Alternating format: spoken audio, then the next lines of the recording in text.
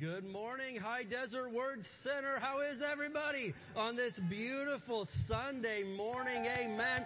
Who is glad to be in the house of the Lord? Hallelujah. King David said, I was glad when they said unto me, let us go to the house of the Lord. And so I believe that this should be a house of joy and a place that we are glad to be. Amen. Well, it is great to see everybody this morning. We are going to have a phenomenal service today. We're going to be getting into some praise and worship. And in a little bit, we're going to be studying what we refer to as the rapture of the church. And it's one of my most favorite things to study in the Word of God. So it's going to be absolutely phenomenal. Can we stand up together this morning? Praise God. We're going to open up our service. Amen. And we're going to, first of all, we're going to pray for the nation of Israel, and then we are going to speak some words of faith over the United States of America. And we talked a little bit last week about some of the things going on with the nation of Israel, and certainly we can see a lot of this prophesied, predicted in the Bible, and so it's exciting to see it happening before our very eyes. But Psalm 122 tells us that we are to pray for the peace of Jerusalem. And so we take that seriously, and we're going to do that this morning, and then we will speak some words of faith over America. Amen. Let's go ahead and pray for Israel. Father, in Jesus' name, we thank you, Lord, so much for your word and your promises. And Lord, it's interesting to see what's taking place right now. And so much of it is what the Bible told us was going to be happening. And so it's not a surprise, yet it is interesting to see. And Lord, you told us to pray for the peace of Jerusalem. And so we do that, Lord. We pray for peace in Jerusalem, and that Israel would be protected and victorious in the name of Jesus. And Lord, we know that there's even Christian people and some good people in Palestine, and we pray that they would somehow be protected too, Lord, out of all of this, that evil would be defeated, though, and that the people of God would be victorious. And Lord, we understand that things could be wrapping up here very soon. And so, Lord, you told us to watch and pray. You told us to be alert and awake. And so that's what we are, Jesus. We are awake and ready for your return. We love you, and we give you praise this morning. In Jesus' name, can somebody say amen today? All right, let's go ahead, and we're going to do our confession over the United States of America. Amen. Father, we come to you in Jesus' name, and in unity, we confess that Jesus Christ is Lord over the United States of America. We declare that righteousness, mercy, justice, and judgment from you shall prevail. We declare that America will complete her God-given mission to bring the gospel of Jesus Christ to the world. We push back the darkness of Satan from this nation and call for the light of Jesus Christ to invade the media and every home, church, and school, and every town, city, and state of this great nation, the United States of America. In Jesus' name, amen. Give the Lord some praise today. Yeah. All right, well, we're going to take a little bit of time here to go around and do what we call meet and greet. So find somebody, give them a nice high five, handshake, fist bump, give them a great big hug. Just make sure everybody gets some love today. Amen. Let's go.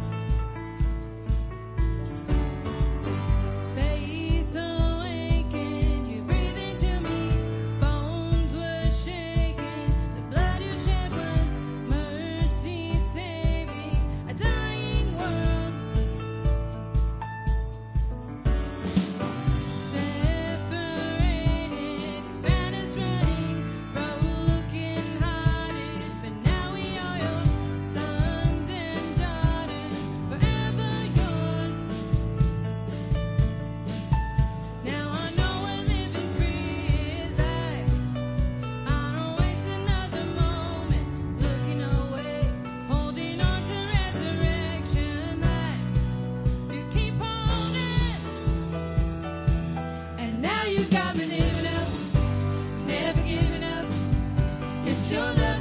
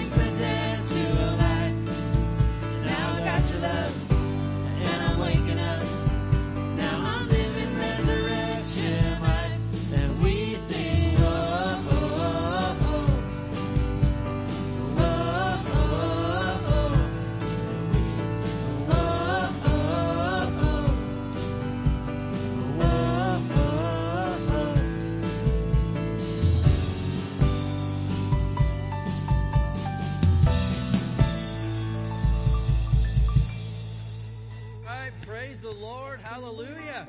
Amen. Well, you may be seated today. Thank you, Jesus. As you can tell, we got a very full house today. So if you are looking for seats together or something like that, let one of the ushers know and they'll try to hook you up. But praise God. It is awesome to see everybody. Is it rude to tell you that your Bible doesn't need its own seat?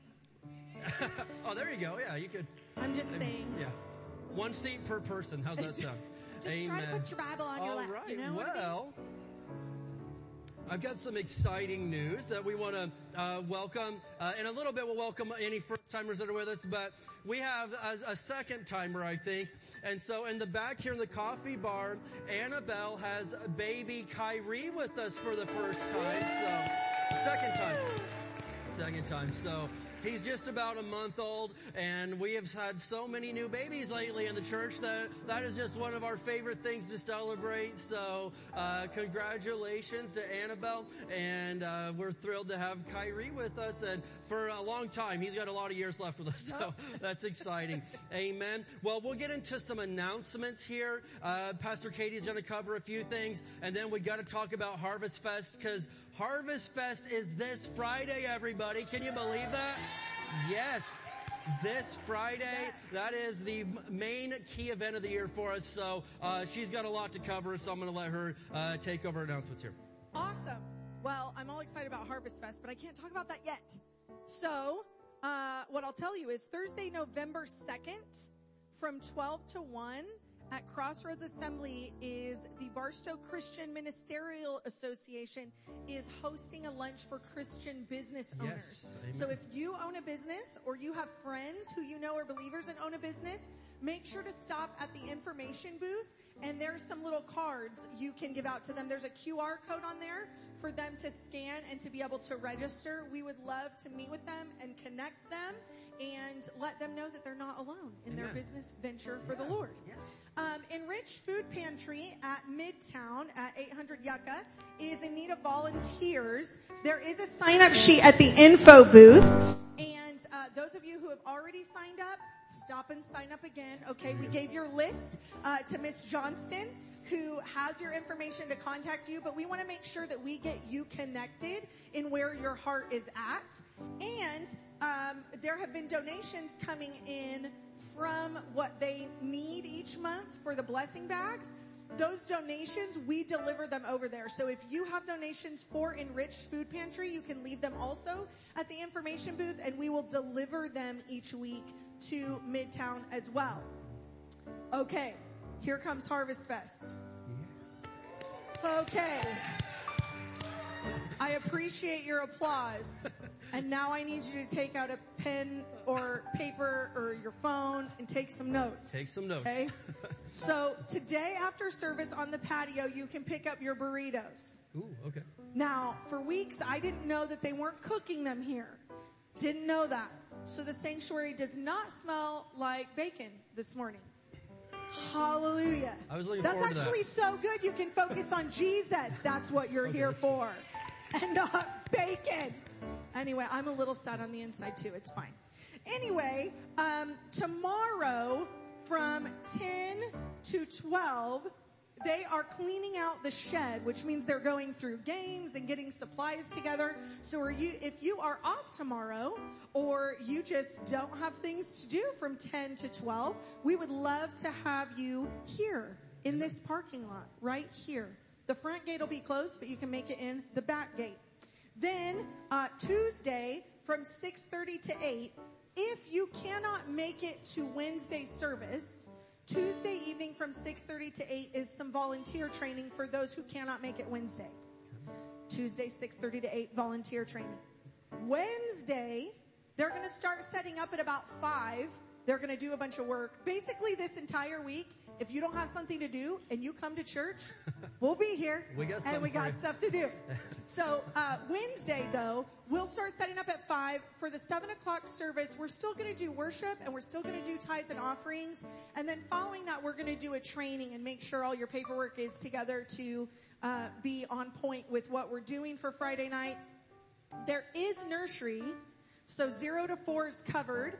But after 4 years old, they're with you and they're serving the Lord. Amen. And you get to go out and do things together, serving as a family, which is the best. It's really fun. I promise you, if you're scared of it, don't worry. We make sure to block things off so that there's not cars, and we believe in free-range children, and they get an opportunity to learn what it's like to serve the Lord. So whether it's sweeping a floor together or taking trash out together or refilling toilet paper rolls, there is stuff you can do as a family. Don't be afraid, parents. Amen. It will be fun. I promise. We do need more candy. Today is the last day for the candy competition, and guess who's not standing behind me? Our children's director is in a class today. Oh. You're welcome. The youth needs your candy. The youth needs your candy. The youth needs your candy. Also, I think that's almost it. They do have times for if you're coming out this week. You are welcome to come anytime, really, but they have 10 to 12 and 2 to 6 all week long. There'll be people at the office and in this side parking lot here as well. Okay, I think that's all of our Harvest Fest passing stuff. Around the hot dogs. Candy packing. That's what I missed. Candy packing tomorrow, 5 p.m. until they're done. So tomorrow, 5 p.m. until they're done. Amen. And yes, we let you swipe a little bit of candy. Little. Like 2 pieces each, but no more than that. Okay. That's it. Yeah. All right. So this Sunday is very odd for all of your reasons. I don't know what happened in Barstow this weekend, but a bunch of people who haven't been here in a long time are here. I'm so glad that you're here. I love you. Okay, so if you're with us for the very first time, raise your hand. We want to welcome you. Okay. All right. Woo, Thank you. I'm so glad you're here. Okay. Now this is going to get weird for a second. All right. So those of you who haven't been here in a long time, raise your hand. All right. Okay. Come on. All right. Awesome. I love you. I'm so glad that you're here. There's some information about the church, whether it's your first time or your first time in a long time. If you take that information card and take it to the info booth after service, we have some free coffee for you and a gift. Amen. Along with the free coffee that we don't make here. No, it's from Dutch Brothers, if Praise that counts God. for anything. So, all right, well, praise God. Who knows what time it is now? Amen. It's happy time, and that is our Sunday morning tithes and offerings. And so we get excited, man. We get cheerful when we have a chance to give into the things of God. If you're giving online, you can go to hdwc.org/giving. And if you need an envelope, the ushers would be glad to get one over there to you. Amen.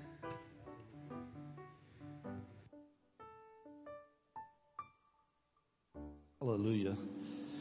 How many know we're living in some of the most exciting times in the history of the world? I always think at it this way. The book of Acts, the believers got to see Jesus go up. But then Jesus told them, said, why are you looking up? We got work to do. The same Jesus is coming back. I said, the same Jesus is coming back. Amen. Amen. And we're that generation. We're that generation, I believe, is going to get to see Jesus come back. Before we receive the offerings, I want to show you a couple things for the times we live in. This book right here is called Why Tongues. And tonight I'm going to be teaching how I pray for Israel and what's going on right now, because there's so many different ways we can pray with our understanding. But for Spirit-filled people that are Spirit-filled people, God's given us a prayer language. I'm going to be teaching tonight really in simple detail why tongues, why we pray in tongues, because the Bible teaches when we pray in tongues, we're always praying the will of God. And a lot of people don't know that, and a lot of people in this church that are tongue talkers, you don't know that. But we're going to teach tonight in detail why to pray in tongues, because myself in praying for Israel, I know what most of you know, God's chosen people, et cetera, and how God's on their side. And when the thing's all said and done, Israel wins. But in between here and there, we need to know how to pray effectively. And there's so many things that we don't know going on behind the scenes, but God does. And we pray in our prayer language, we're covering those things and helping His will to come to pass. Amen. And so if you're really interested in how to pray very, very effectively for Israel, come tonight. We're going to teach you. And then another book I want to show you right here. And myself and Mrs. Pastor wrote this book called What Always Precedes a Major Move of God.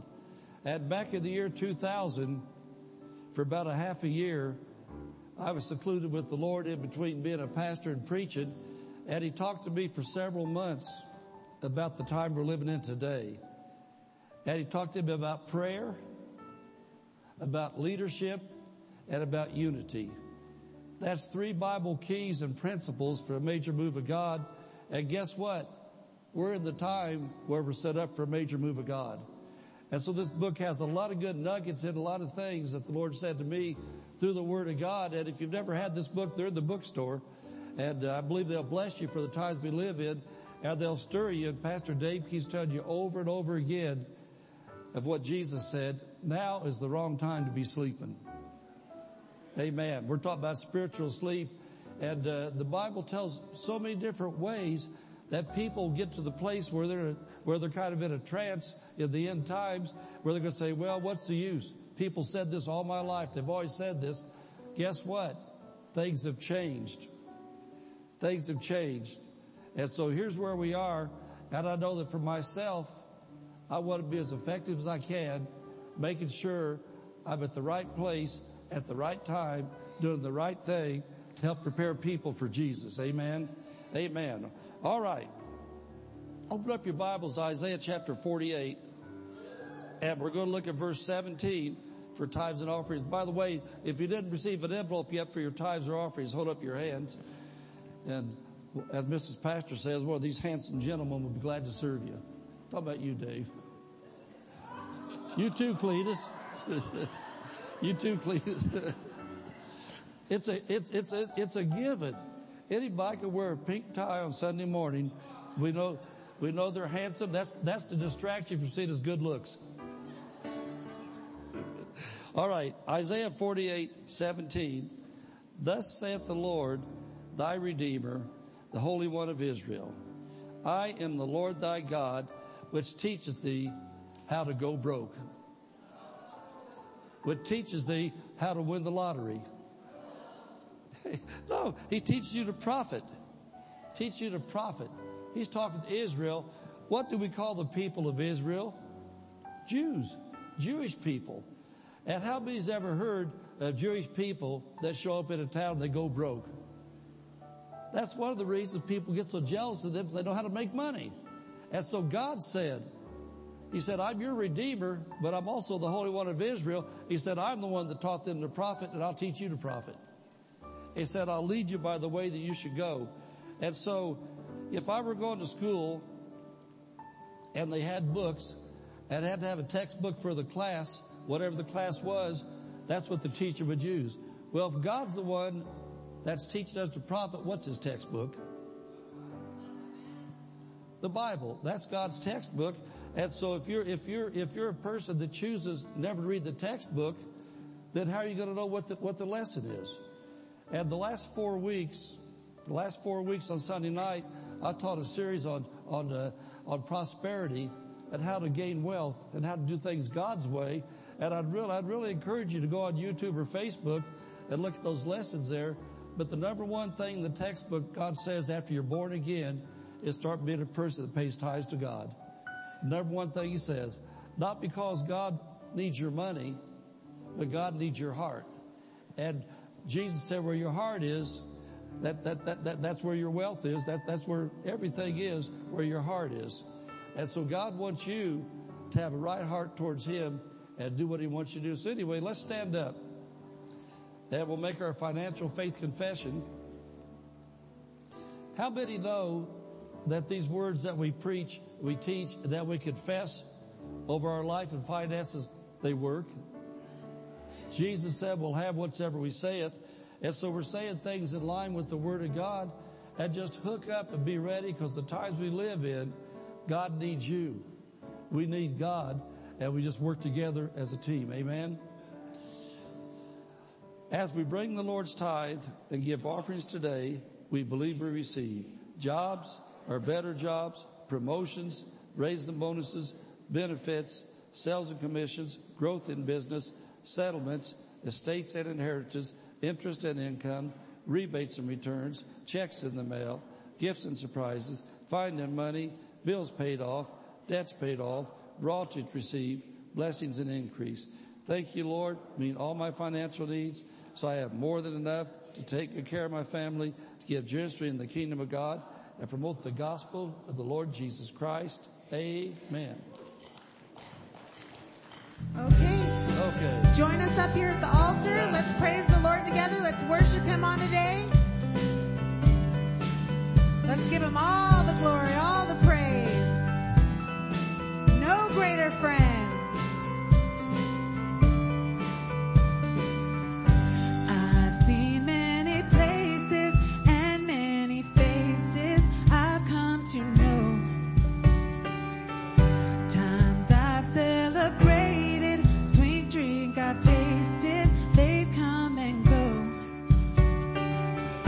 But there was a treasure poured within.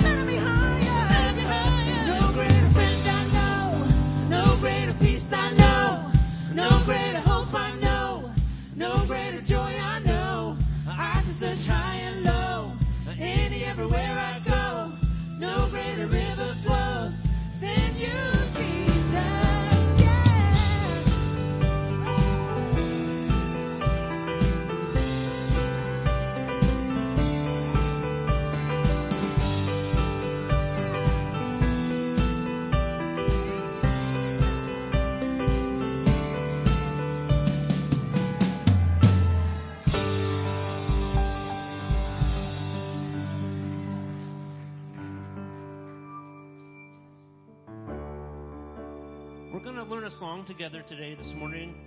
And it goes like this. Praise the Father, praise the Son, praise the Spirit, three in one. God of glory, majesty, praise forever to the King of Kings. You guys sound good. Let's sing that again.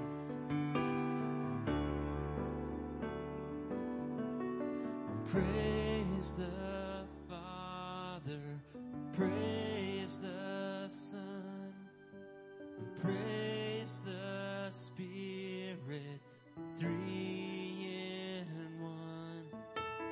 God of glory, majesty,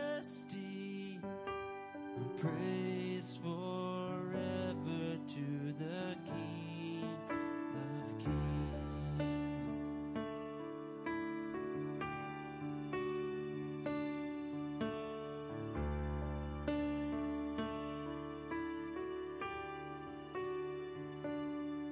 In the darkness we were waiting, without hope and without light, till from heaven you came running, and there was mercy in your eyes, to fulfill the law and prophets.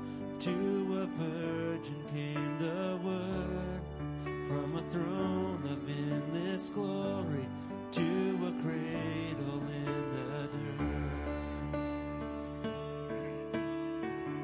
Praise the Father.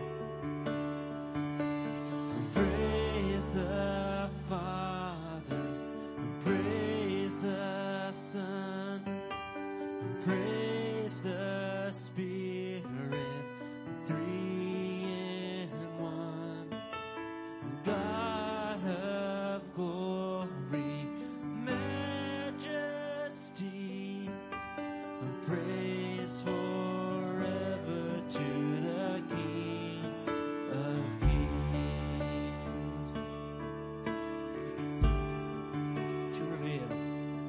To reveal the kingdom coming, and to reconcile the lost, to redeem the whole creation. You did not despise the cross, for even in your suffering you saw to the other side, knowing this was our salvation. Jesus, for our sake you died.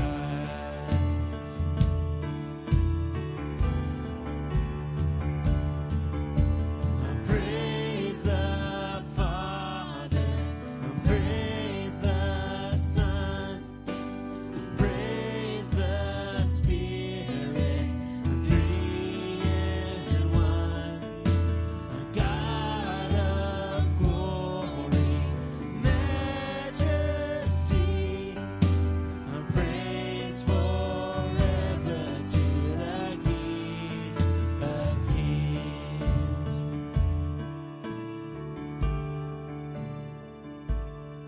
And the morning that you rose, all of heaven held its breath, till the stone was moved for good, for the Lamb had conquered death.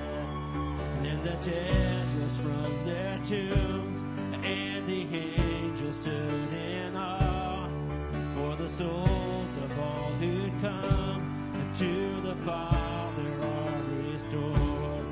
And the church of Christ was born, and then the Spirit lit the flame. Now this gospel truth of old shall not live, shall not fade. By His blood and in His name, in His freedom we are free. For the love of Jesus Christ, what has resurrected me.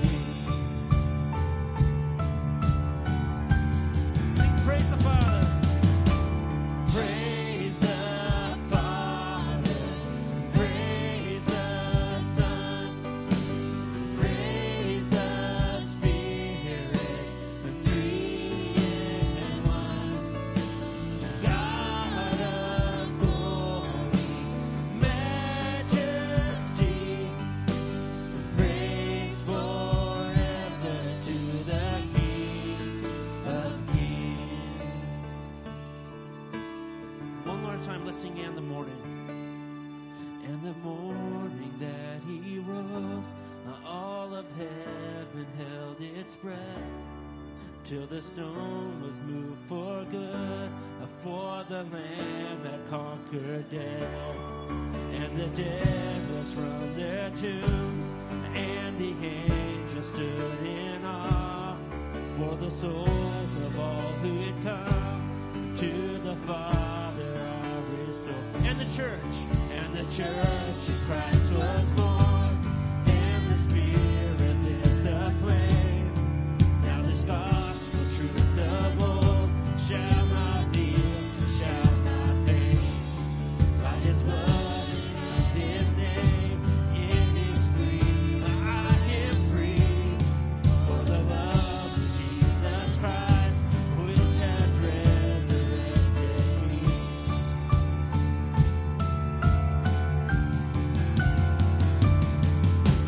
Praise the Father, praise the Son, praise the Spirit, three in one. God of glory, majesty, praise forever to the King. Praise the Father. Praise the Father, praise the Son, praise the Spirit, three in one.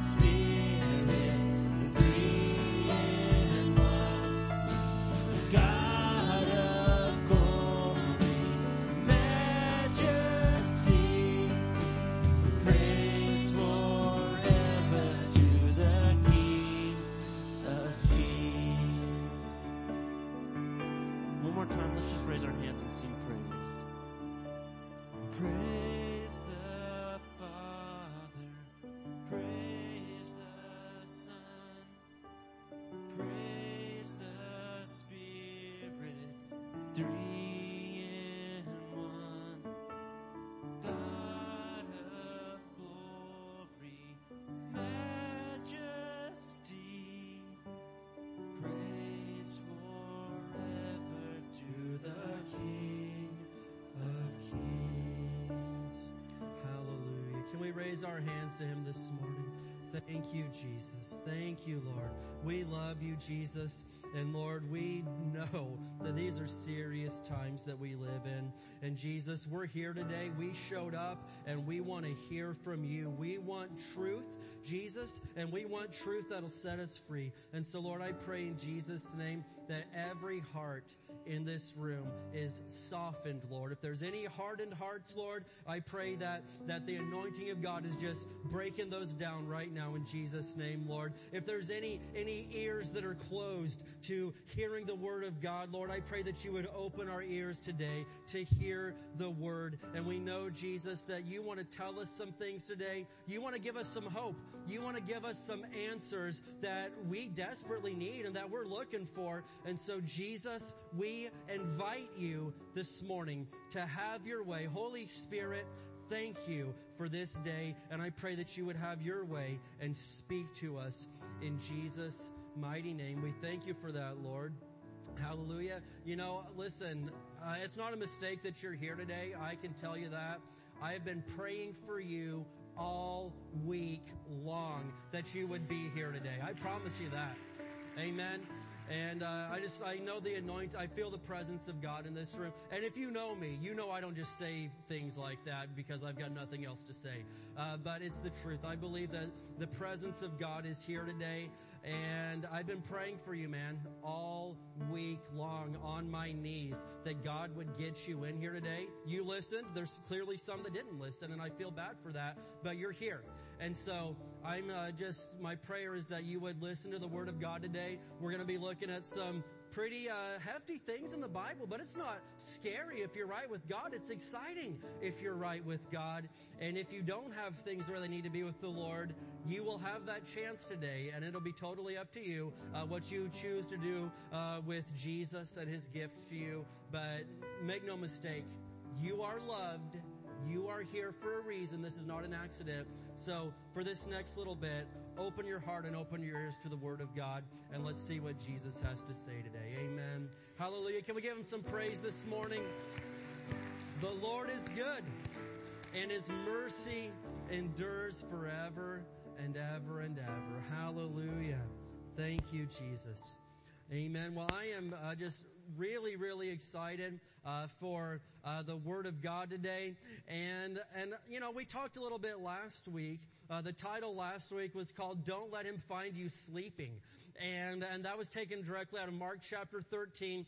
And so there's some things in Christianity that if you've been in church for a while, there's just some things that we feel like, hey, we know that. But it becomes more apparent to me every single week that not just everybody knows it, right? And so this week, the Lord clearly dealt with me to talk about what we call the rapture of the church, the rapture of Christians. And so I'm going to talk about that today. And some of you in here, you've heard about this. And in fact, we talked about this. I keep tabs of everything I preach. Last April, we talked about this, but here we are, a year and a half later, and it's more real than it was back then. And so, I want to talk about this. I'm going to give you a lot of scripture today.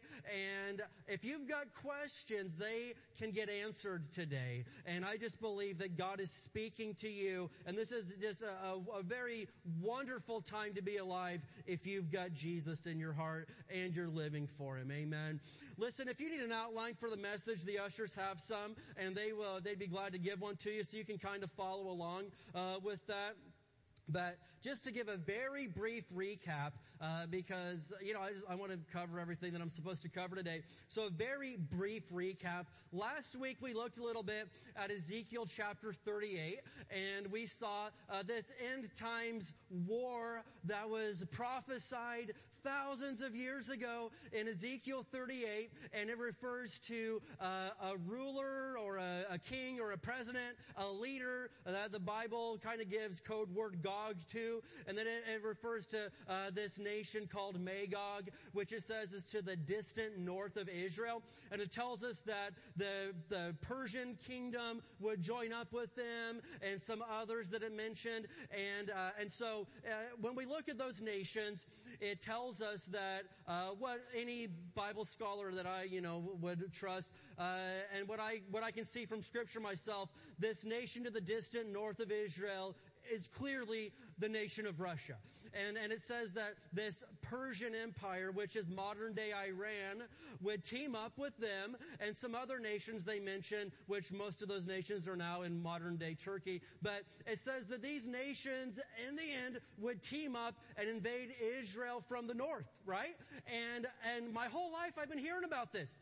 And so what we have here is we're seeing a lot of this begin to take place. We talked about this last Sunday, and I'm talking about it, and I'm like, well, yeah, but nothing's really happening to the north of Israel yet, and Russia's kind of, paying attention to their little thing in Ukraine over there. So Monday morning, I'm sitting at a restaurant in Victorville. I had a meeting with someone, and I'm waiting, and I just open up the news while I'm waiting, and the headline is, Russia and Vladimir Putin, they want a piece of the action in Israel now too. And I'm like, there it is. That didn't take long at all. And so they're looking to team up with Iran, their BFF. And guess what?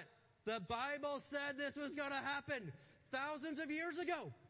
And so it's like nearly by the day, by the hour, we're seeing things happen that the Bible said would happen. And yet you've got people with hard hearts saying, nah, I don't believe it. Yeah, that's just a coincidence. Yeah, it's a coincidence. Absolutely. That thing after thing after thing after thing keep happening, but it's just a coincidence. It's not a coincidence. Things are getting very, very real. And so as we look at things today, I'll say this, all right? Here's my disclaimer up front. I am not promising that this is the big one or the final thing and that Jesus is coming back tomorrow or by the end of this service. But I'm not promising that that's not the case either. Right? It could be. Very much could be. And it might not be. This may be what Jesus referred to as birth pains. He said, just before a woman gives birth, there's a series of birth pains that take place for a while. I mean, my wife and I have had 4 kids. I didn't feel the pains, but I saw them, right? And I got yelled at. So I know what it's like. And so, in all of this, I've had people, you were pretty nice. She's pretty nice. I'll give her that. Except for when Joel was born. That was that one time. Anyway, so we'll discuss that later. That's another topic for a different day. But what I'm saying is, what we're seeing right now, maybe this is just some more of the birth pains, but this could be, I don't know. This could be the big one. We don't know, but we know this much, that Jesus told us time and time again, when you begin to see these things take place, lift your eyes to the skies, for your redemption draws nigh. And so people have been just bombarding me with questions for 2 weeks now, and I say, listen, I'm not the expert on these things. Admittedly, I have studied this for 10 years, but not, I don't know everything about it. I'm not going to say that I do, but I'm smart enough to just read the Bible, and when the Bible says this, and this is happening, then look for Jesus, then I'm like, okay, that's happening. I'm looking for Jesus. You don't have to have a PhD in theology to see some of these things. That's very, very clear. And so, the Bible did warn us. Here's the main thing. All of us are always looking at America and North America because we live here, right? And we could get more into that if we wanted to. But the truth of the matter is, it all revolves around Israel, God's little tiny piece of chosen land. And all of this revolves around, look at Israel, this tiny piece of land that the whole world wants a piece of. They've got all of this, but they want this little piece. Do you know how small Israel is? Do you know that the entire country of Israel is smaller than San Bernardino County? And they've all these nations, they got all this land, hundreds of thousands of square miles. Israel is only 8,000 square miles. San Bernardino County is 20,000 square miles. We're double the size of the entire nation of Israel. And they all can't be content with what they have. They want this piece. Yeah, well, that belongs to... No, in Genesis 15, God made a covenant with Abraham and said, they can have all that. This little piece is for you and your descendants. From here until kingdom come, this belongs to you. And nobody can be content with that. Everybody fights over it. And so we look at, but I don't want to get political and get into all this stuff because I know there's probably people here that disagree with me, and that's fine. But I'll say that people would be like, well, yeah, that's Palestine. That was their land for... No. It was God's land that He gave to Israel 6,000 years ago. And it wasn't even called Palestine until the Roman Empire renamed it that as a slap in the face to the Jewish people, because Palestine is the descendant or the variation of this word Philistine or Philistine. And so they're like, okay, yeah, we'll give this to Philistine. What does that mean? It means Philistine land, basically. And who are the Philistines? They're Israel's arch nemesis all the way back to the beginning of the Bible. Goliath, right? Goliath was one of the Philistines. They fought each other for thousands of years. This land belongs to Israel. Yet we were told that in the end, everybody's going to be fighting over this little tiny piece of real estate. And especially when some of these nations the Bible mentions join up and come at them, that's especially when you look out. Well, we're just about this close to that happening. I was talking to our great friend Ray Bench. A lot of you know Ray Bench. He called me on Friday night. We were talking, and I was like, well, what's Dr. Mark Barclay saying? What are you guys saying? And he's like, listen, if this isn't the end thing is going to look a whole lot like this. And I was like, you said it. That's exactly what I'm trying to say right now. And so, things are serious, and I've got people that are scared. And I mean, listen, if you have things right with Jesus and you're living for Jesus, we don't have to be afraid. We're ready.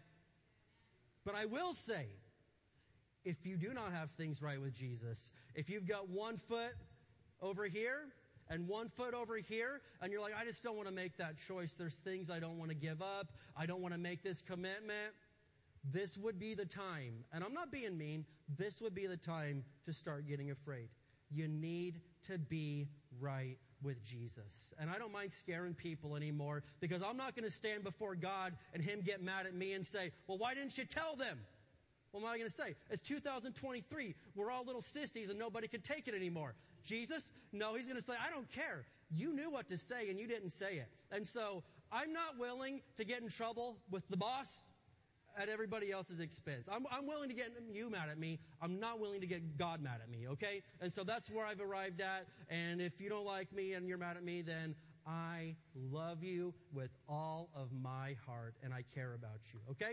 So we're going to get into Scripture today, and so I want you to pay attention. We've got a lot here that we're going to cover, but I heard this story about Billy Graham. Does anybody know who Billy Graham is? He's the goat of evangelism, the greatest of all time, I believe, other than Jesus, of evangelism. But he was in this small town, and he was wanting to write a letter to his wife. This is like back in the 40s or 50s. He couldn't find the post office, and so he stops this little boy on the street, and the little boy gives him directions. And he says, oh, thank you, young man. Hey, tonight, come on out to the high school football field. I'm going to be telling everybody how to get to heaven. And the little boy's like, I doubt that. You can't even find your way to the post office, okay? Tell me how to get to heaven. All right, that was your one laugh for today. Now I'm going to get serious. But today I do feel compelled to talk about what some people would call a controversial topic. And it's a topic that many churches are timid or afraid to kind of talk about in our day and age, and it is what we call the rapture. And this is when Jesus, okay, and again, some of you sitting in here have heard this your whole life like I have. There's people in here that have never heard about this, or maybe heard a little bit about it, but they don't really know what it is. And so I'm going to explain this today. But when we say rapture, this is when Jesus will return, and those who are true born-again Christians, not fakers, not people that just talk about it, people that actually live it, that's when they will see Jesus coming down in the sky, and then we will be basically snatched out, yanked out of this earth. We will meet Him in the sky and be taken directly to heaven. And we're going to look at a lot of Scripture. But we're going to see some things and talk about some things today that may sound like we stole them from a sci-fi movie, okay? But in all reality, sci-fi movies stole some of their ideas from the Bible. This was written a long time before any of these guys. Now, one common argument that scoffers make is, well, the word rapture, how can you even believe in it? That word is not even in the Bible. And it's true.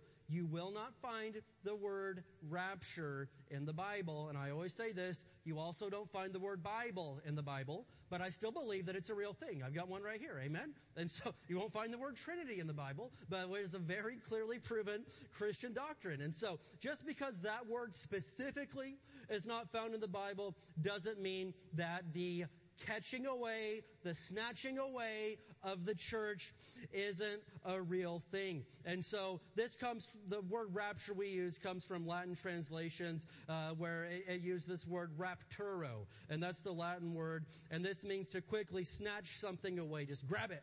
And that's what the Lord is going to do for us, right here, I believe, possibly very, very soon, okay? And so let's get into this sermon. 3 things today. Number 1 is this. Number 1, Christians will meet Jesus in the air.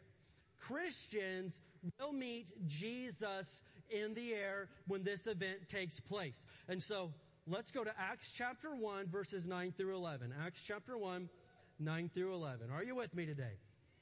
Amen.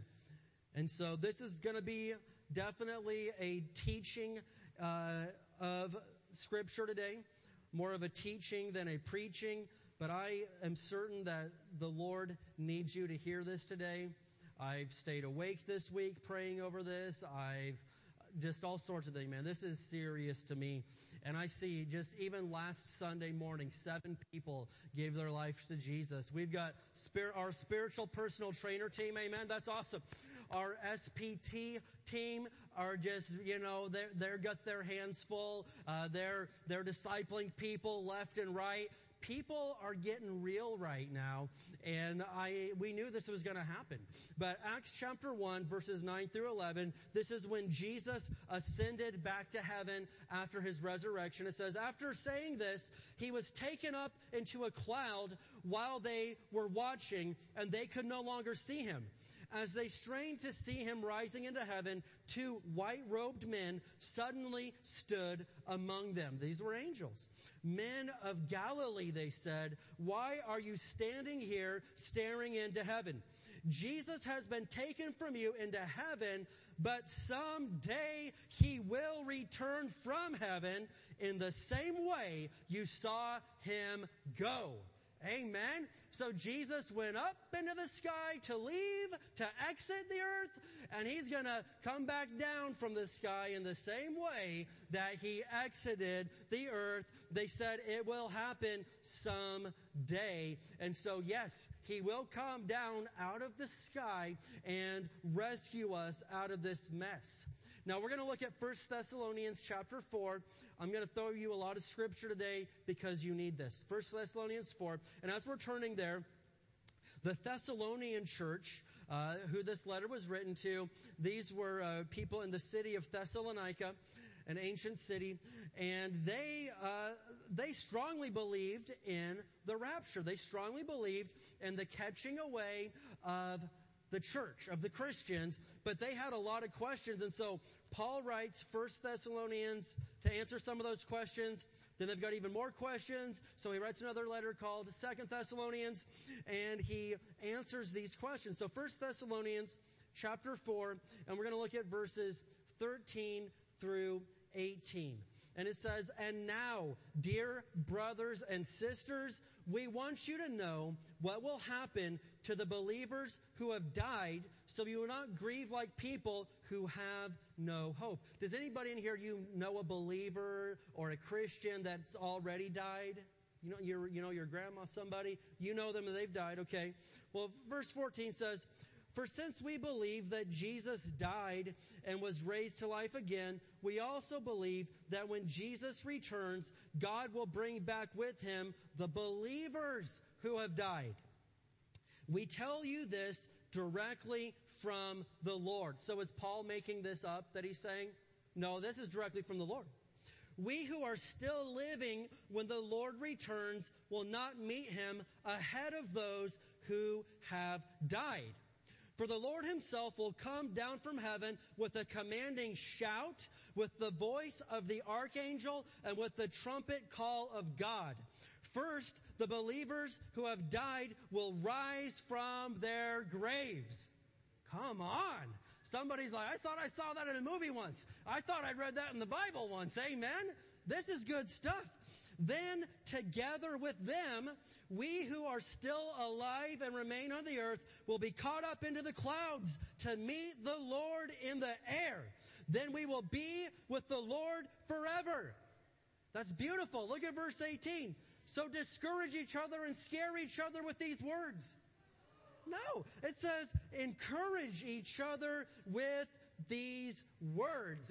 Amen. If you are right with God, this is encouraging. You love hearing about this. If you're not right with God, this scares you out of your stinking wits. I'm just being real right now. And it probably should. And so, verse 14 points out that when he returns, he's bringing back the Christians who have already died. And so these people, their bodies have been in the grave already. They've been buried, they're in the grave, but their spirits have been in heaven, right? Because when you die, your spirit goes somewhere. If you're right with God, your spirit goes to heaven. Or if you were not right with God, it would go to hell. But if someone that was a believer, their spirit exited the body when they died and went to heaven, and their body stayed here on earth, and then we buried it. And then when Jesus comes back, their bodies are resurrected like Jesus was resurrected. Their spirits come down and meet each other in the air. And then guess what? We're next. Amen. We get to go next and meet the Lord in the air. And at this point, we're going to have what the scripture refers to as a glorified body. Can someone say glorified body? Well, what's this all about? Start flipping over to 1 Corinthians 15. We're going to flip over there. And so this glorified body, it doesn't age. It doesn't get sick. It doesn't get hurt. And in fact, after Jesus was resurrected, it tells us that he had a glorified body. And I know this much about Jesus. After he resurrected, he had this glorified body. He was like walking through walls and stuff. And I'm like, give me one of those. Come on, yeah. Oh, and so, but the coolest thing that we've read so far is we're going to be reunited, amen, with loved ones that were Christians that died before us. Because I've got some people that I want to see again. Does anybody in here, you've got some people that you want to see again? I do. I've got people I want to see again. And I bet there's family members that I don't even know about that I'm going to get to meet in heaven. And I'm excited about this. But 1 Corinthians 15, and we're going to pick it up here at verse 40. And this is some explanation that Paul gives about these glorified bodies that we're going to get, okay? I want you to get this, all right? 1 Corinthians 15, verse 40, Paul says, there are also bodies in the heavens and bodies on the earth. The glory of the heavenly bodies is different from the glory of the earthly bodies. The sun has one kind of glory, while the moon and stars each have another kind, and even the stars differ from each other in their glory. Here it is. It is the same way with the resurrection of the dead. Our earthly bodies are planted in the ground when we die, but they will be raised to live forever. Our bodies are buried in brokenness, but they will be raised in glory. They are buried in weakness, but they will be raised in strength. They are buried as natural human bodies, but they will be raised as spiritual bodies. For just as there are natural bodies, there are also spiritual or glorified bodies. Amen? And so Paul uses the example of a seed being planted into the ground. When you die and get buried, it's just like the seed going into the ground. But with any seed, you plant it, but at just the right time, it breaks through the ground and the real life begins. And what I'm trying to tell you today is this right now isn't our real life. This is simply dress rehearsal. This is just getting ready. Our real life is in heaven. It's in eternity. And so many people, all of their focus, all of their attention, all of their desire is just here for this world and in this life. And I can tell you, if you're doing really, really good, you might reach 100 years on this earth. Potentially the smallest percentage ever, 120 years. You're going to be in the real life, in eternity, for the next 500 trillion, billion, zillion, never-ending years. Why would I put all of my efforts, all of my attention, all of my energy, everything in to this one tiny microscopic 80 to 100 year life and totally ignore eternity? And that's what so many people do. And I have determined there's nothing in this life that I'm willing to risk eternity for. That's the real life. Look at verses 51 through 55. 51 through 55. And Paul goes on to say, but let me reveal to you a wonderful secret. We will not all die, but we will all be transformed. And so there are people, and we could be some of those people that will never experience physical death. Why is that? Well, because we would be raptured and taken to heaven. Amen. And so Paul goes on to describe what we call the rapture, this transformation. Verse 52, It will happen in a moment, in the blink of an eye, or the King James says, in the twinkling of an eye, when the last trumpet is blown. For when the trumpet sounds, those who have died will be raised to live forever. And we who are living will also be transformed, for our dying bodies must be transformed into bodies that will never die. Our mortal bodies must be transformed into immortal bodies. Then, when our dying bodies, these ones that you have right now, when these bodies have been transformed into bodies that will never die, this scripture will be fulfilled. Death is swallowed up in victory. O death, where is your sting? O grave, where is your victory? Someone should say amen this morning. Amen. So for the born-again Christian, death has lost its sting and it cannot beat us. In fact, the Bible tells us that death is the last enemy that will be defeated. And so if we live in this world, it's a win for us because we've got Jesus. If we die as a Christian, it's a win for us because we've got Jesus. You simply cannot defeat the born-again child of God. Either way, we get to be with Jesus. And so death has lost its sting on us. The grave has lost its victory. Somebody, do you get that today? Are you hearing that today? We don't have to be afraid of death. Now notice right here, it says that the rapture is going to take place really, really fast. We mentioned the King James Bible says it'll be in the twinkling of an eye. And right here it said just in the blink of an eye.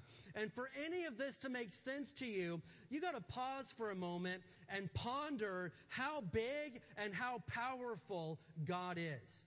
Because none of us comprehend how big, because some of the things we read we're like, okay, it says that, but I just can't see this. It's highly unbelievable. It's a stretch of my imagination to just imagine, millions of people just disappearing and meeting the Lord in the air. Listen, none of us will fully comprehend how big and how powerful God is. But if you've got even a glimpse of it, you've got some faith. And you can begin to imagine this. The book of Isaiah says that God is so big that all the waters of the earth can fit into the palm of his hand. That's a really big hand. Think about that. That's a huge hand. The Pacific Ocean, there's an area called the Mariana Trench, and it's the deepest waters in the world. And I think it's like 30,000 feet deep. It's deeper than Mount Everest is tall. And for God, that's like, would just fit in the palm of his hand. Isaiah tells us that God uses the mountains as stepping stones. I mean, when you walk out to the gravel after church, that's the same thing as God walking over Mount Everest. Walking over, the Himalayas. That's how big he is. Yes, he could, when he wants to, snatch all of his children to say, let's go. You don't need to be down there in that mess anymore. Come on. Amen. So it's going to be big, and it's going to be fast. And have you ever seen someone, maybe in a movie or maybe in real life, you've got kids, so you've had this happen, but imagine that, they're maybe playing in the road or something. They're getting ready to touch something they shouldn't touch. They're getting ready to bring bad danger upon themselves. Have you ever, as a parent, just snatched them right before they put the fork in the socket? Right? Yeah, you snatched them out of the road before something happened, and you grabbed them and saved them from the danger right in the nick of time. That's this picture of the rapture. There's imminent danger coming, and God grabs his kids out of the way right before the danger gets them.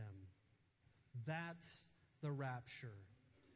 Danger, yeah, it's coming, but I believe, there's debates, and there's probably even people here that don't agree with me, and that's fine, dude. I'm patient. I can totally wait until we get to heaven for God to tell you were wrong and I was right. I'm fine. I'm just joking. It's a joke. But people debate. Do you believe in the pre-tribulation rapture, the post-tribulation rapture, the mid-tribulation rapture, the 3-week rapture. I mean, all these crazy things. And I'm like, dude, whatever, man. I'm going to heaven. But I believe in the pre-tribulation rapture. Just throwing that out there right now. I believe in it. I believe there's ample Bible evidence to prove a pre-tribulation rapture. But the tribulation, and we're not going to study this right at this moment, but I believe is getting ready to begin. I believe that we're close to this, okay? And this is what the scripture refers to as 7 full years of hell on earth.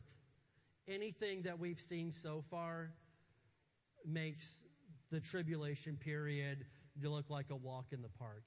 And that's one reason why I believe God is going to snatch his children out before it all happens.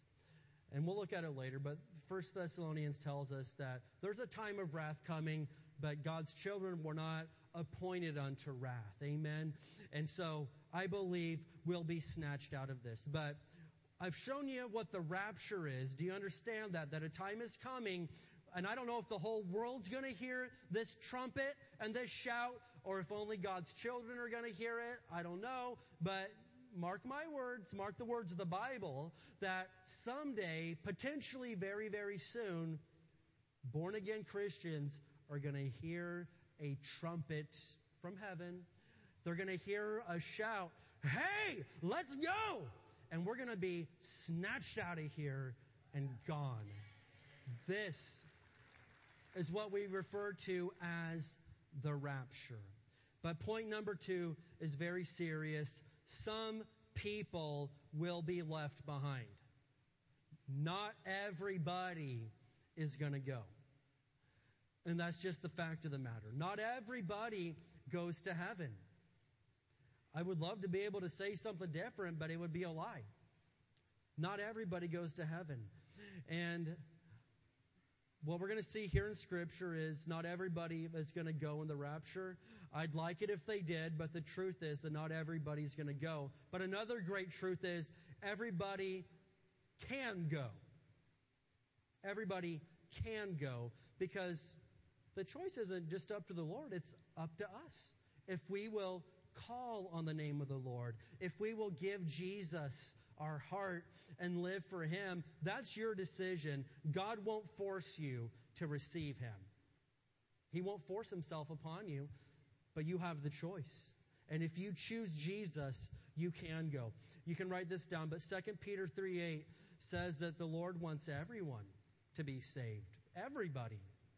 He's not willing that any should perish, but some people flat out reject the invitation to heaven.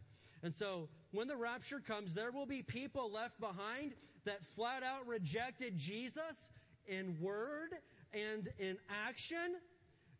And there will be some who knew the right words to say, but they rejected Jesus by their actions. So just because you repeated a 2-sentence prayer one time and then went on to not actually live for Jesus, that's not a guarantee that you're going. Now, being born again, being saved is not about living a perfect life, because none of us have lived a perfect life other than Jesus himself. I have not lived a perfect life. I have sinned. I have done bad, stupid things. So none of us, it's not about being perfect, but when you stubbornly choose to not live according to the ways of God, he knows that. God's not dumb. God's not dumb. And so it's important that we don't just say, yeah, I believe in Jesus. Yeah.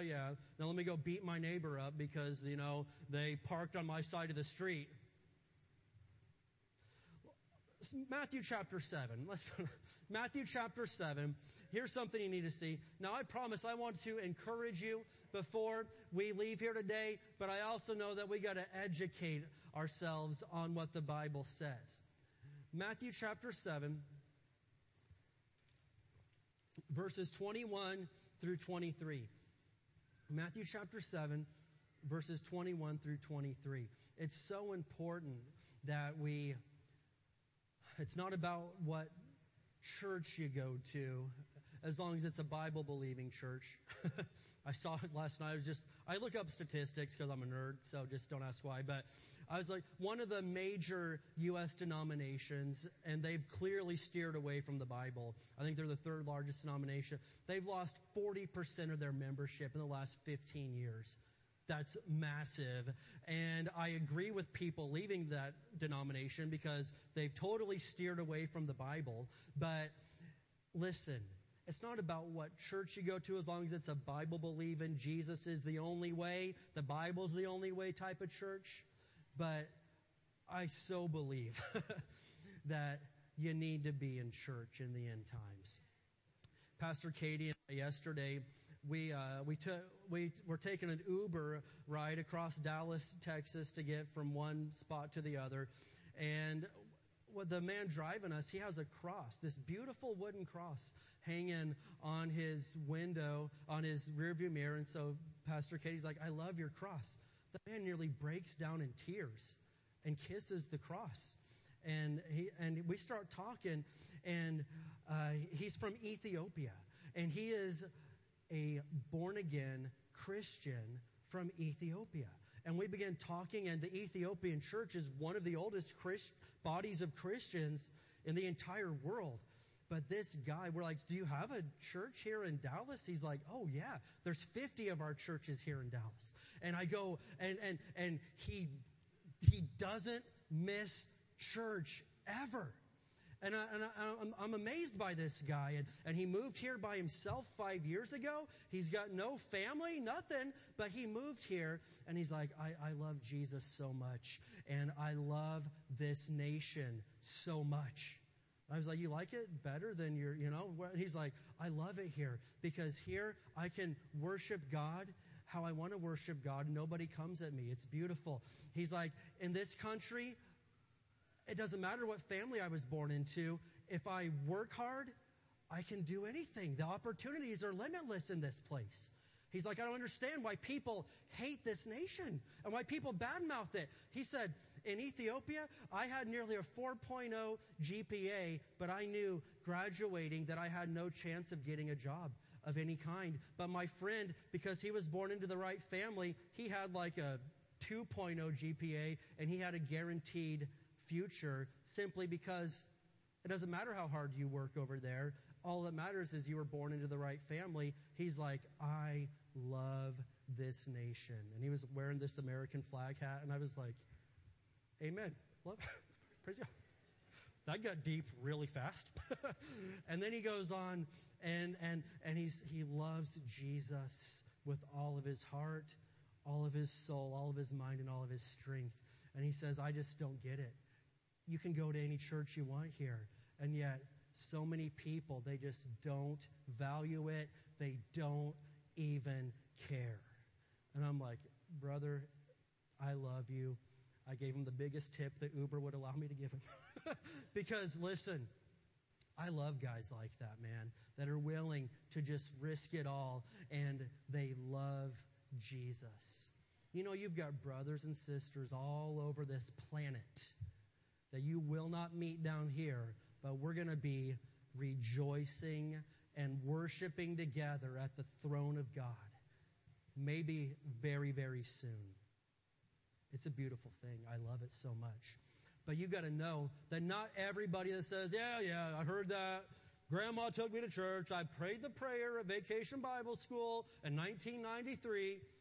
Matthew chapter 7, verse 21, Jesus said, hey, listen, not everyone who calls out to me, Lord, Lord, will enter the kingdom of heaven.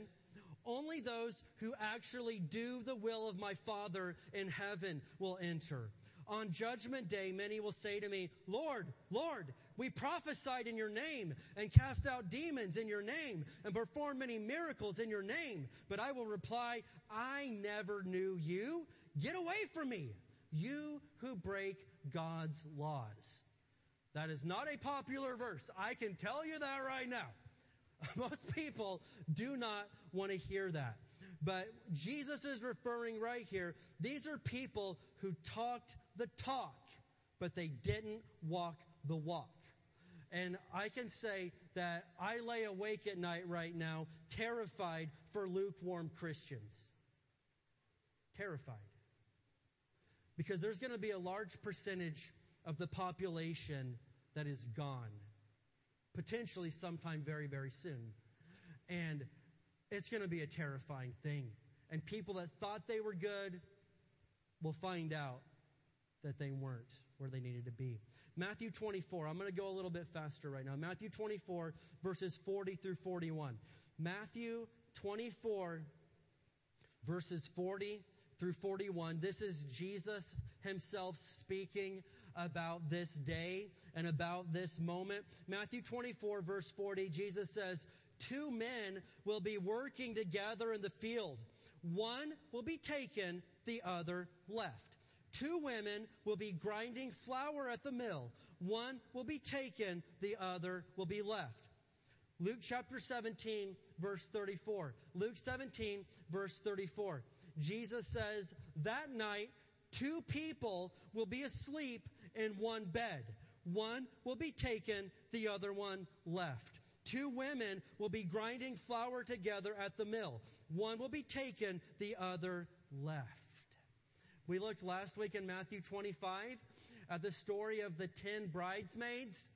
5 were taken, 5 were left. Now, I'm not using 50% as an exact analogy because I think it's probably going to be less than that. But imagine 50%, if you will, if you were to look at it in this light, 50% of people gone instantly. Verse 37, where will this happen, Lord? The disciples asked. Jesus replied, just as the gathering of vultures shows there's a carcass nearby, so these signs indicate that the end is near. And so again, none of us know the exact number of people that will go to heaven in the rapture, but I think it's something to think about and something to imagine. Here's where I'm going to get real, okay? And again, I'm not trying to scare people. I'm just trying to tell the truth so I can stand before God Almighty with a clean conscience someday soon. So think of the turmoil and the chaos and the fear that would take place as perhaps half of the population is instantly, unexplainably gone. Just imagine this moment.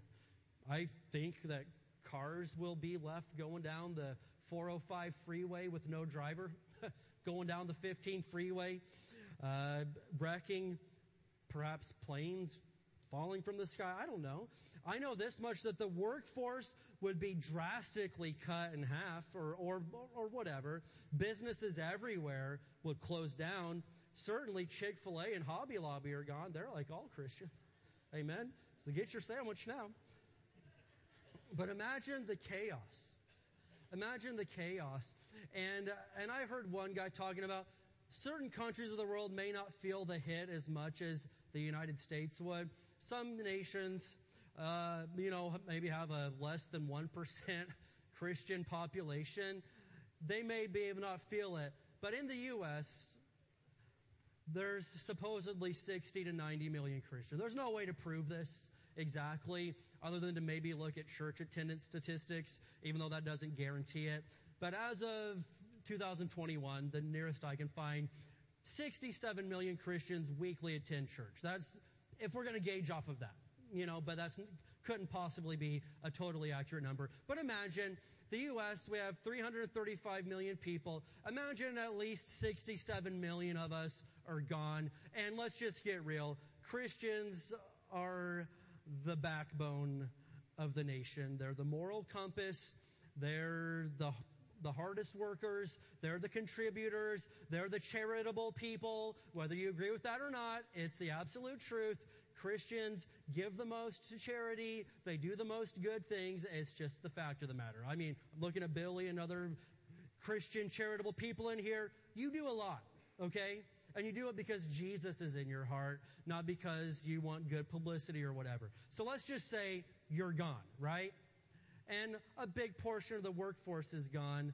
This economy will instantly crumble. Our military, a lot of them are Christians. They're gone.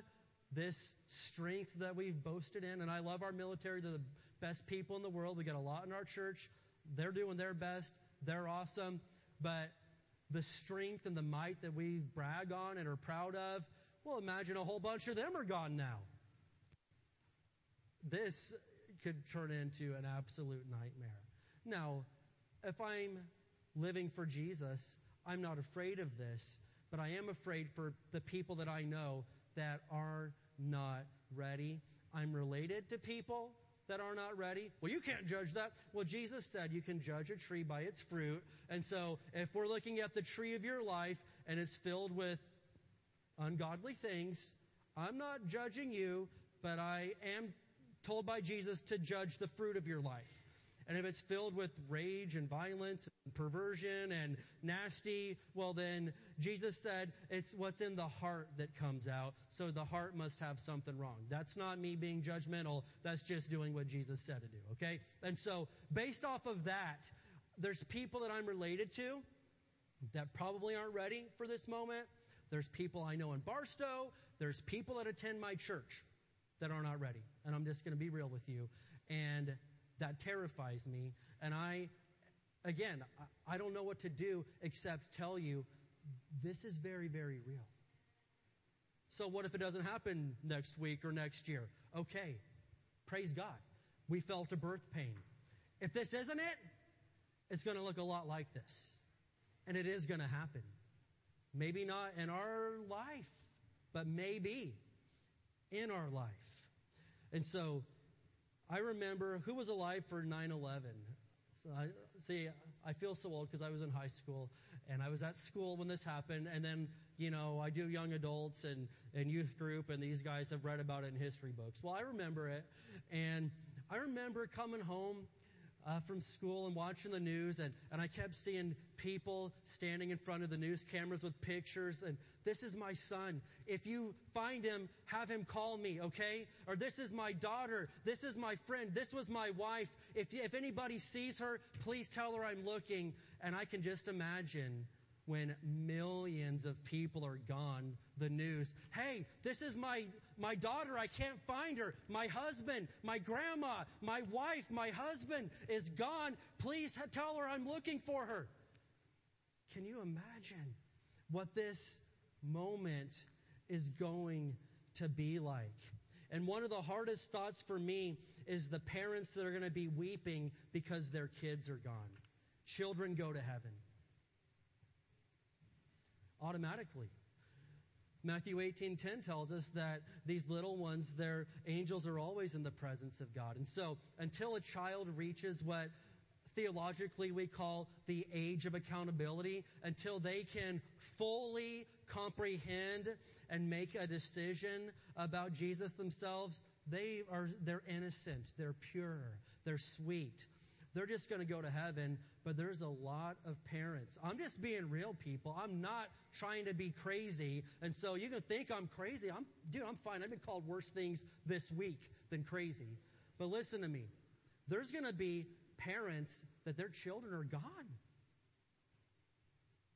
There's going to be a mom or a dad that's going to lose their spouse and their kids all at once and be left alone. And that's a very sobering thought. And I can tell you this much. Heaven is full of children. Hell has none. None. And that's another reason that I love this church. You hear those kids, they're not bugging me one bit, man.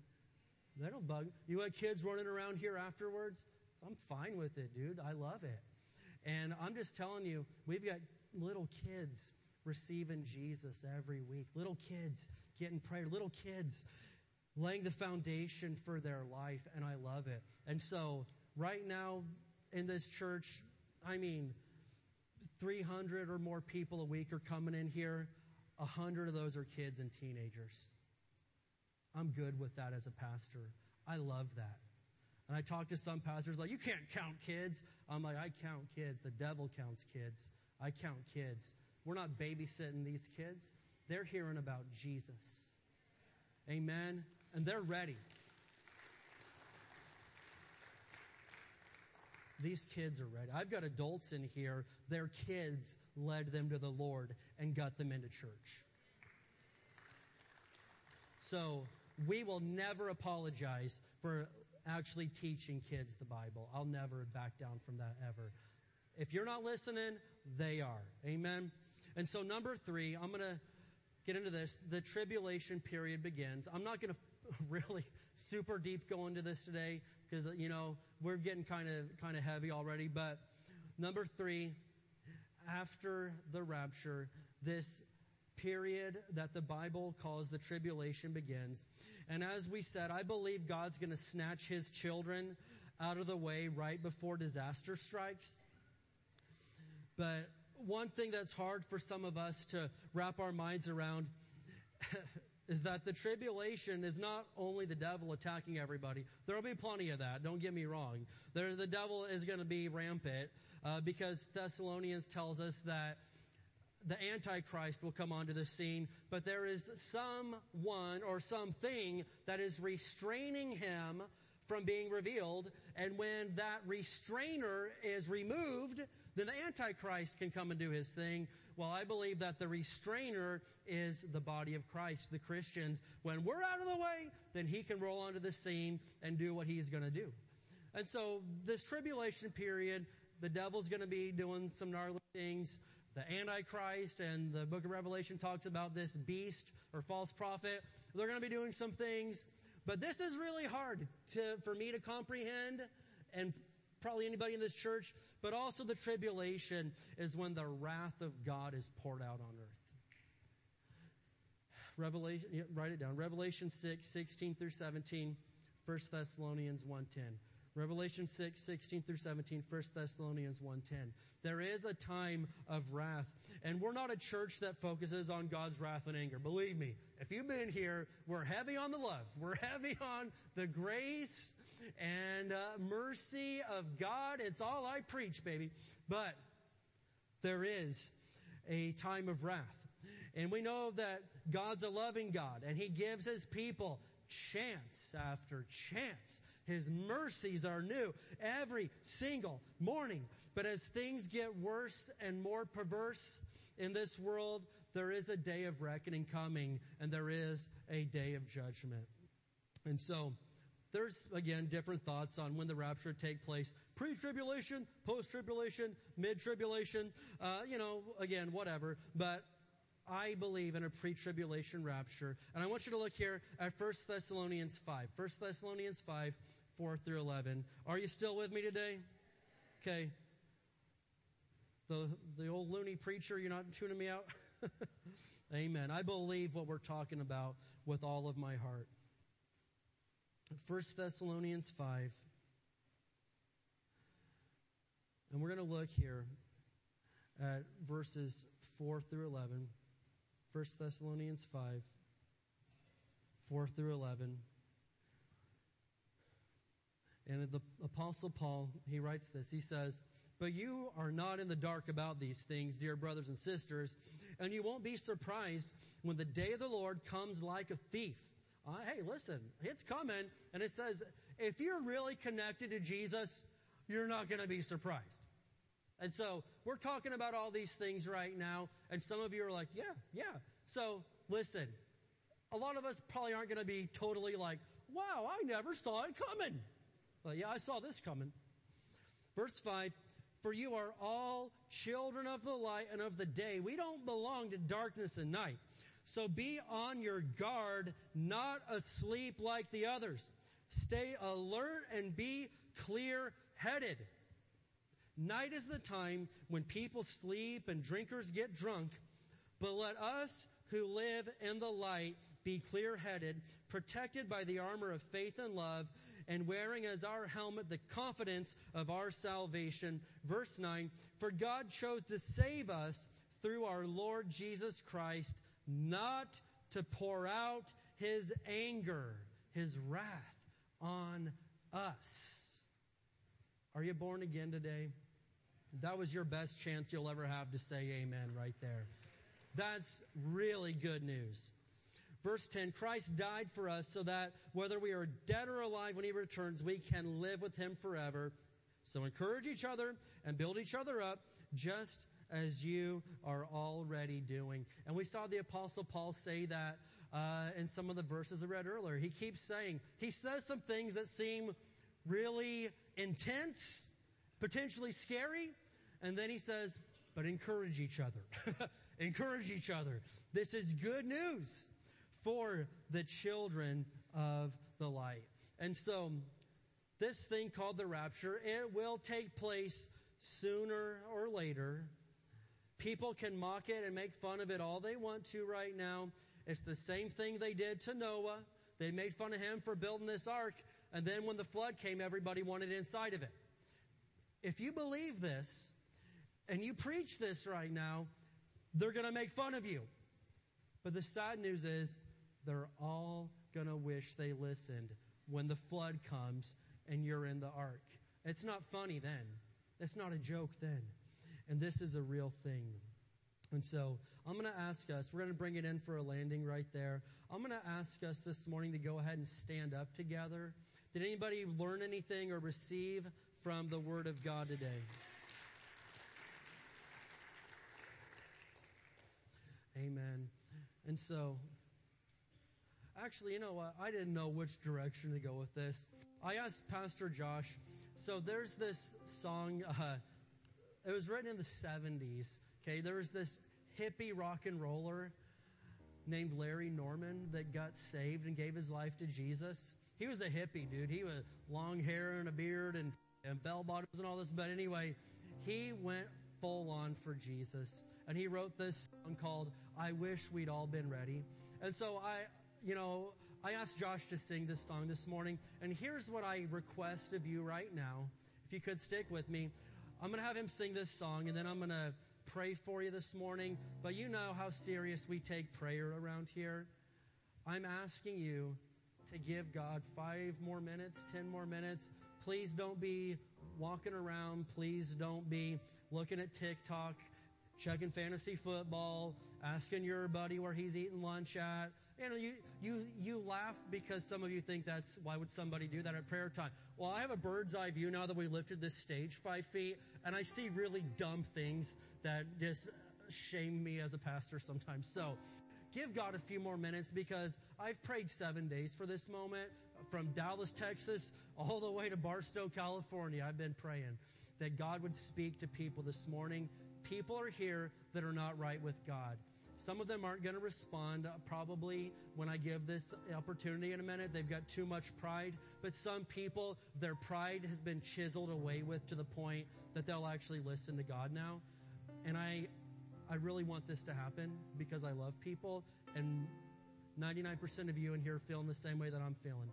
So Josh is going to sing this song. It's called I Wish We'd All Been Ready. And it's just kind of a look at somebody that wasn't ready. Then after that, I want to pray for you, okay? Go ahead. Life was filled with guns and war. Everyone was trampled on the floor. I wish we'd all been ready. And children died, the days grew cold. A piece of bread could buy a bag of gold. I wish we'd all been ready. And there's no time to change your mind. The sun has come and you've been left behind.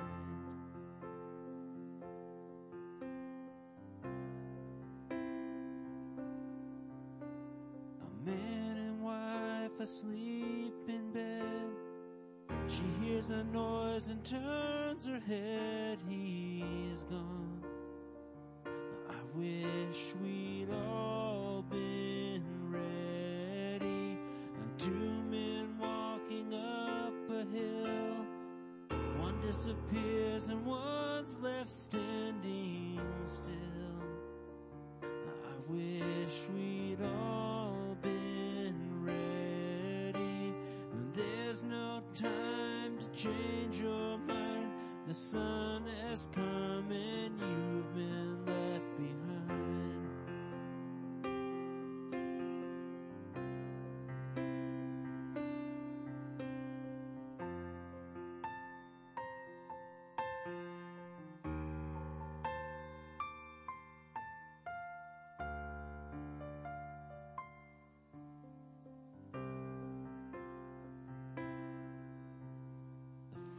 master spoke, the demons died. How could you have been so blind? And there's no time to change your mind. The sun has come and you've been left behind.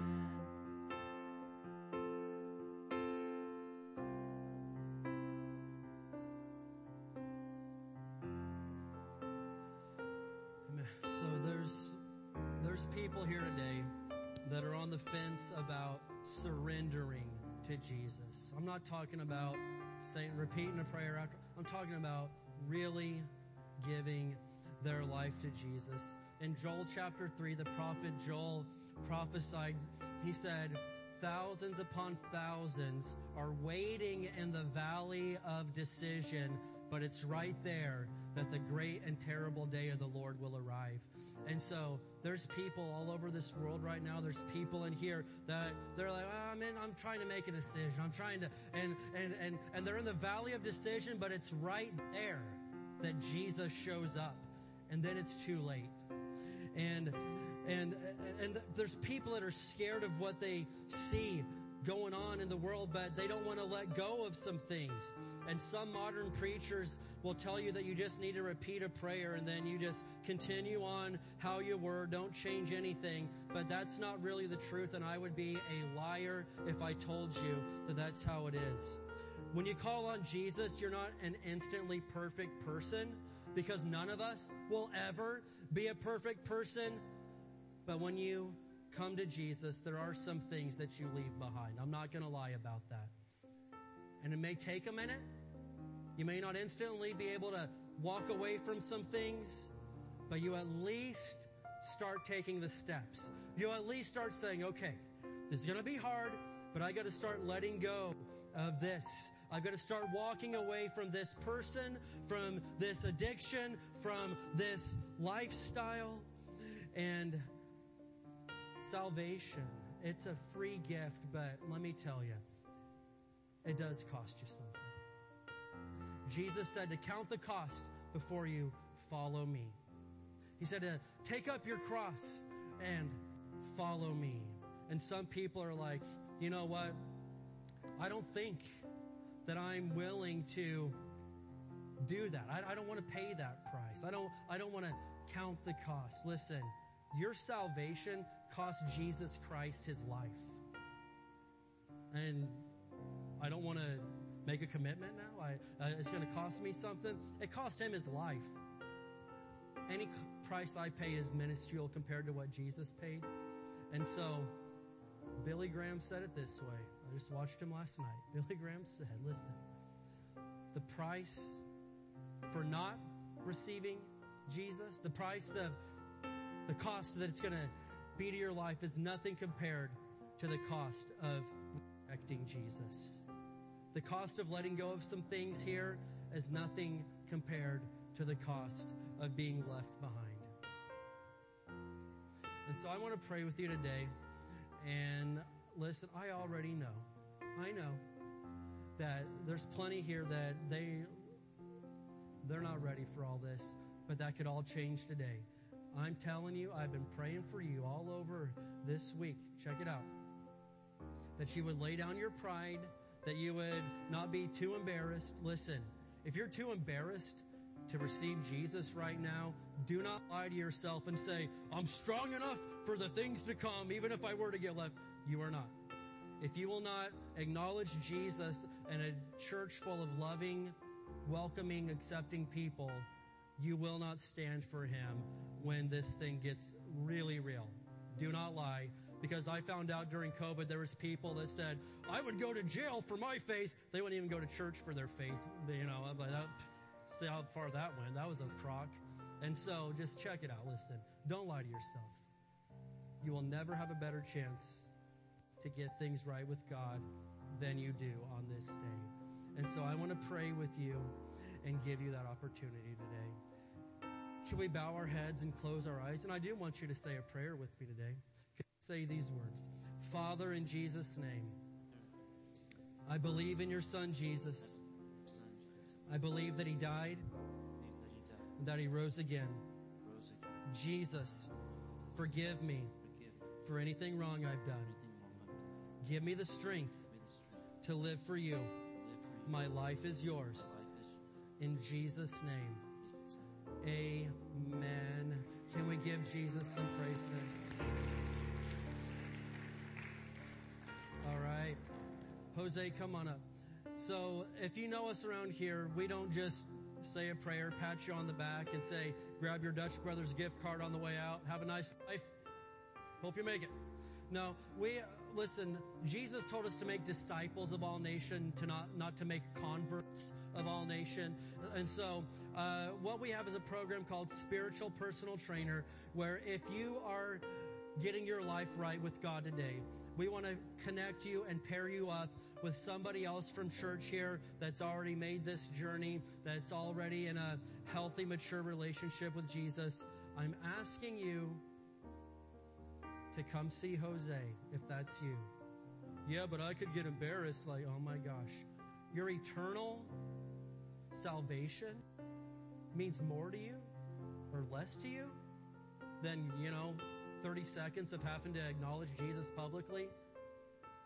Jesus said, if you cannot acknowledge me before men on earth, I will not acknowledge you before my Father in heaven.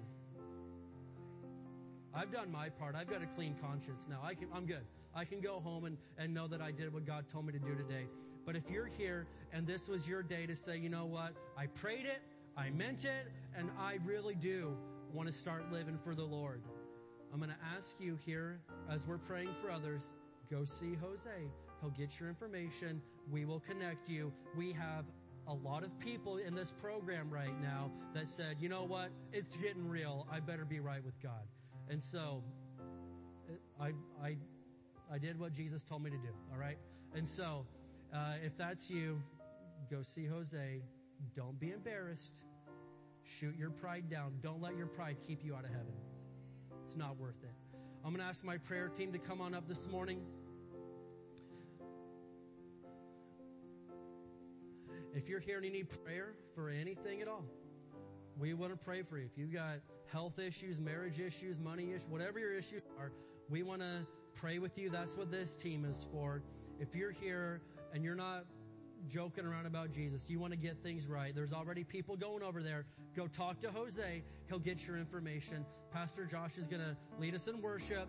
We're going to pray for people for the next couple of minutes. I ask the rest of the congregation to please be respectful and pray for them or worship Jesus where you're at, but don't hit the doors just yet. Amen.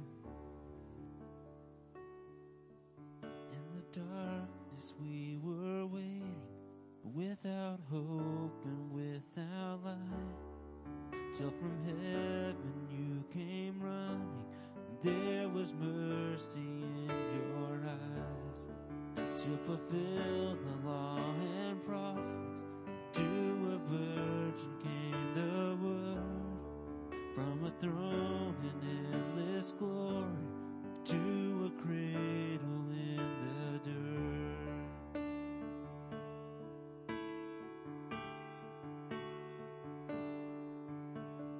Praise the Father, praise the Son, praise the Spirit, the three in one, the God of glory,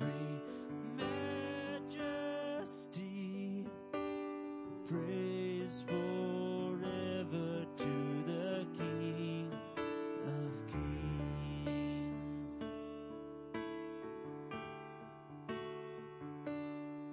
To reveal the kingdom come, and to reconcile the lost, to redeem the whole creation. You did not despise the cross, for even in your suffering you saw to the other side, knowing this was our salvation. Jesus, for our sake you died.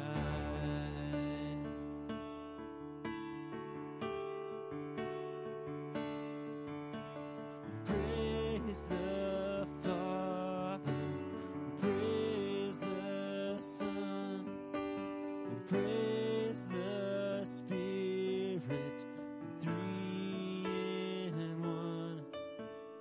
God of glory, majesty, praise forever to the King of kings.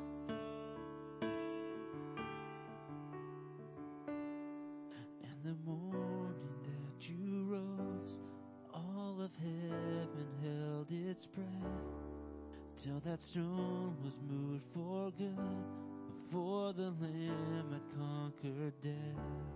And the dead rose from their tombs, and the angels stood in awe, for the souls of all who'd come to the Father are restored.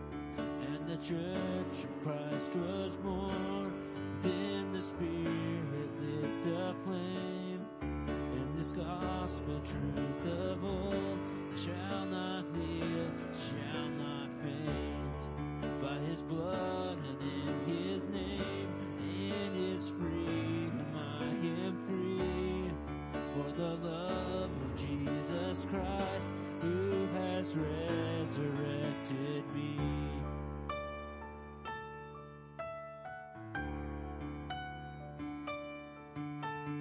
Praise the Father, praise the Son, praise the Spirit, three in one. God of glory, majesty, praise forever to the King of kings.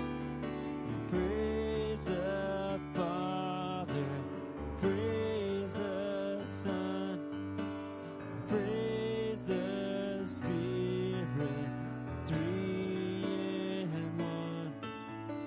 God of glory, majesty, praise forever to the King of kings. And the morning that you rose, all of heaven held its breath, till that stone was moved for good, for the Lamb had conquered death. And the dead rose from their tombs, and the angels stood in awe, for the souls of all who come to the Father are restored. And the church of Christ was born, then the Spirit lit the flame. Now this gospel truth of old shall not kneel, shall not faint. In his blood and in his name, by his freedom I am free, for the love of Jesus Christ, which has resurrected me.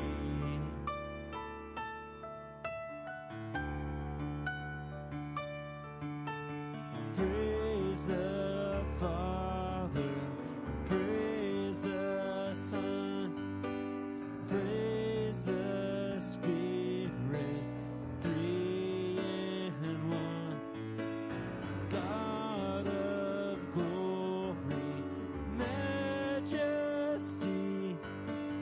praise forever to the King of kings. Praise the Father, praise the Son, praise the Spirit, three in one.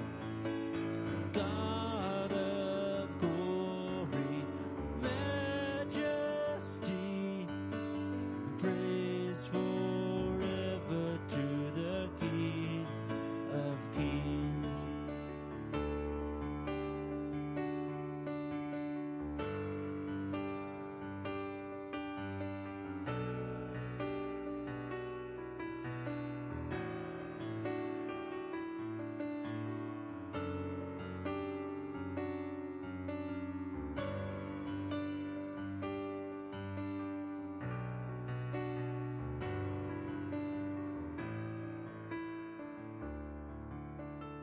Praise the Father, praise the Son, praise the Spirit, three in one. God of glory,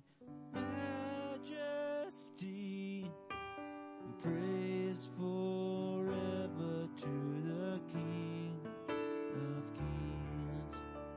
Praise the Father, praise the Son, praise the Spirit, three in one. God of glory, majesty, praise forever to the King of Kings.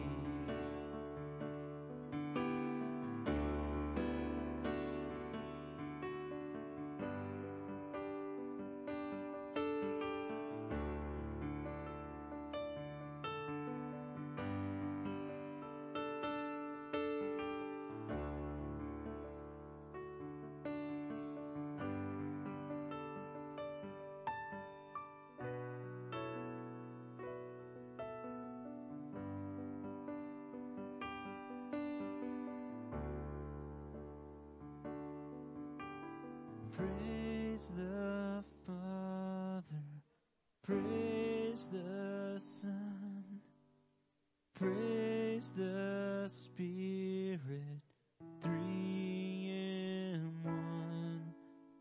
God of glory, majesty, praise forever to the King of Kings.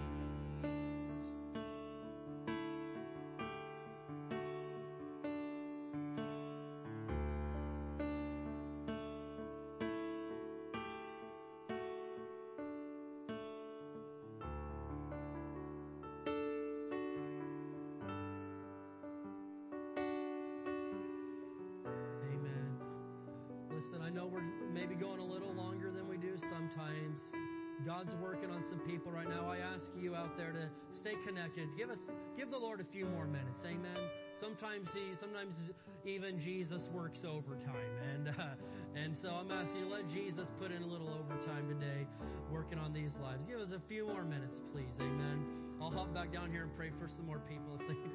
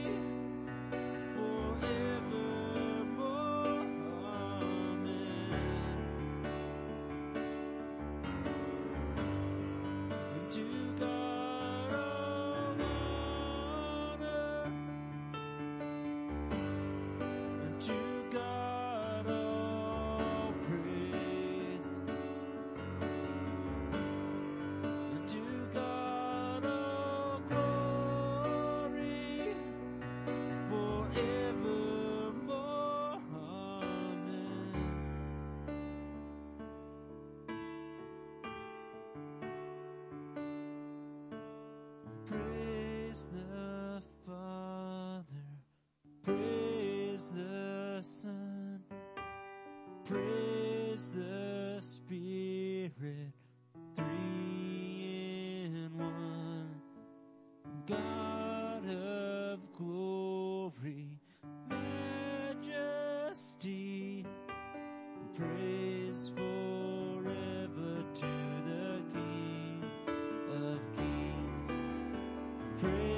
Praise the Father, praise the Son, praise the Spirit, three in one. God of glory, majesty, praise forever to the King of Kings. And to God all honor, and to God all praise, and to God all glory, forevermore. Amen. And to God all honor, and to God all praise, and to God all glory, forevermore. Amen. Hallelujah.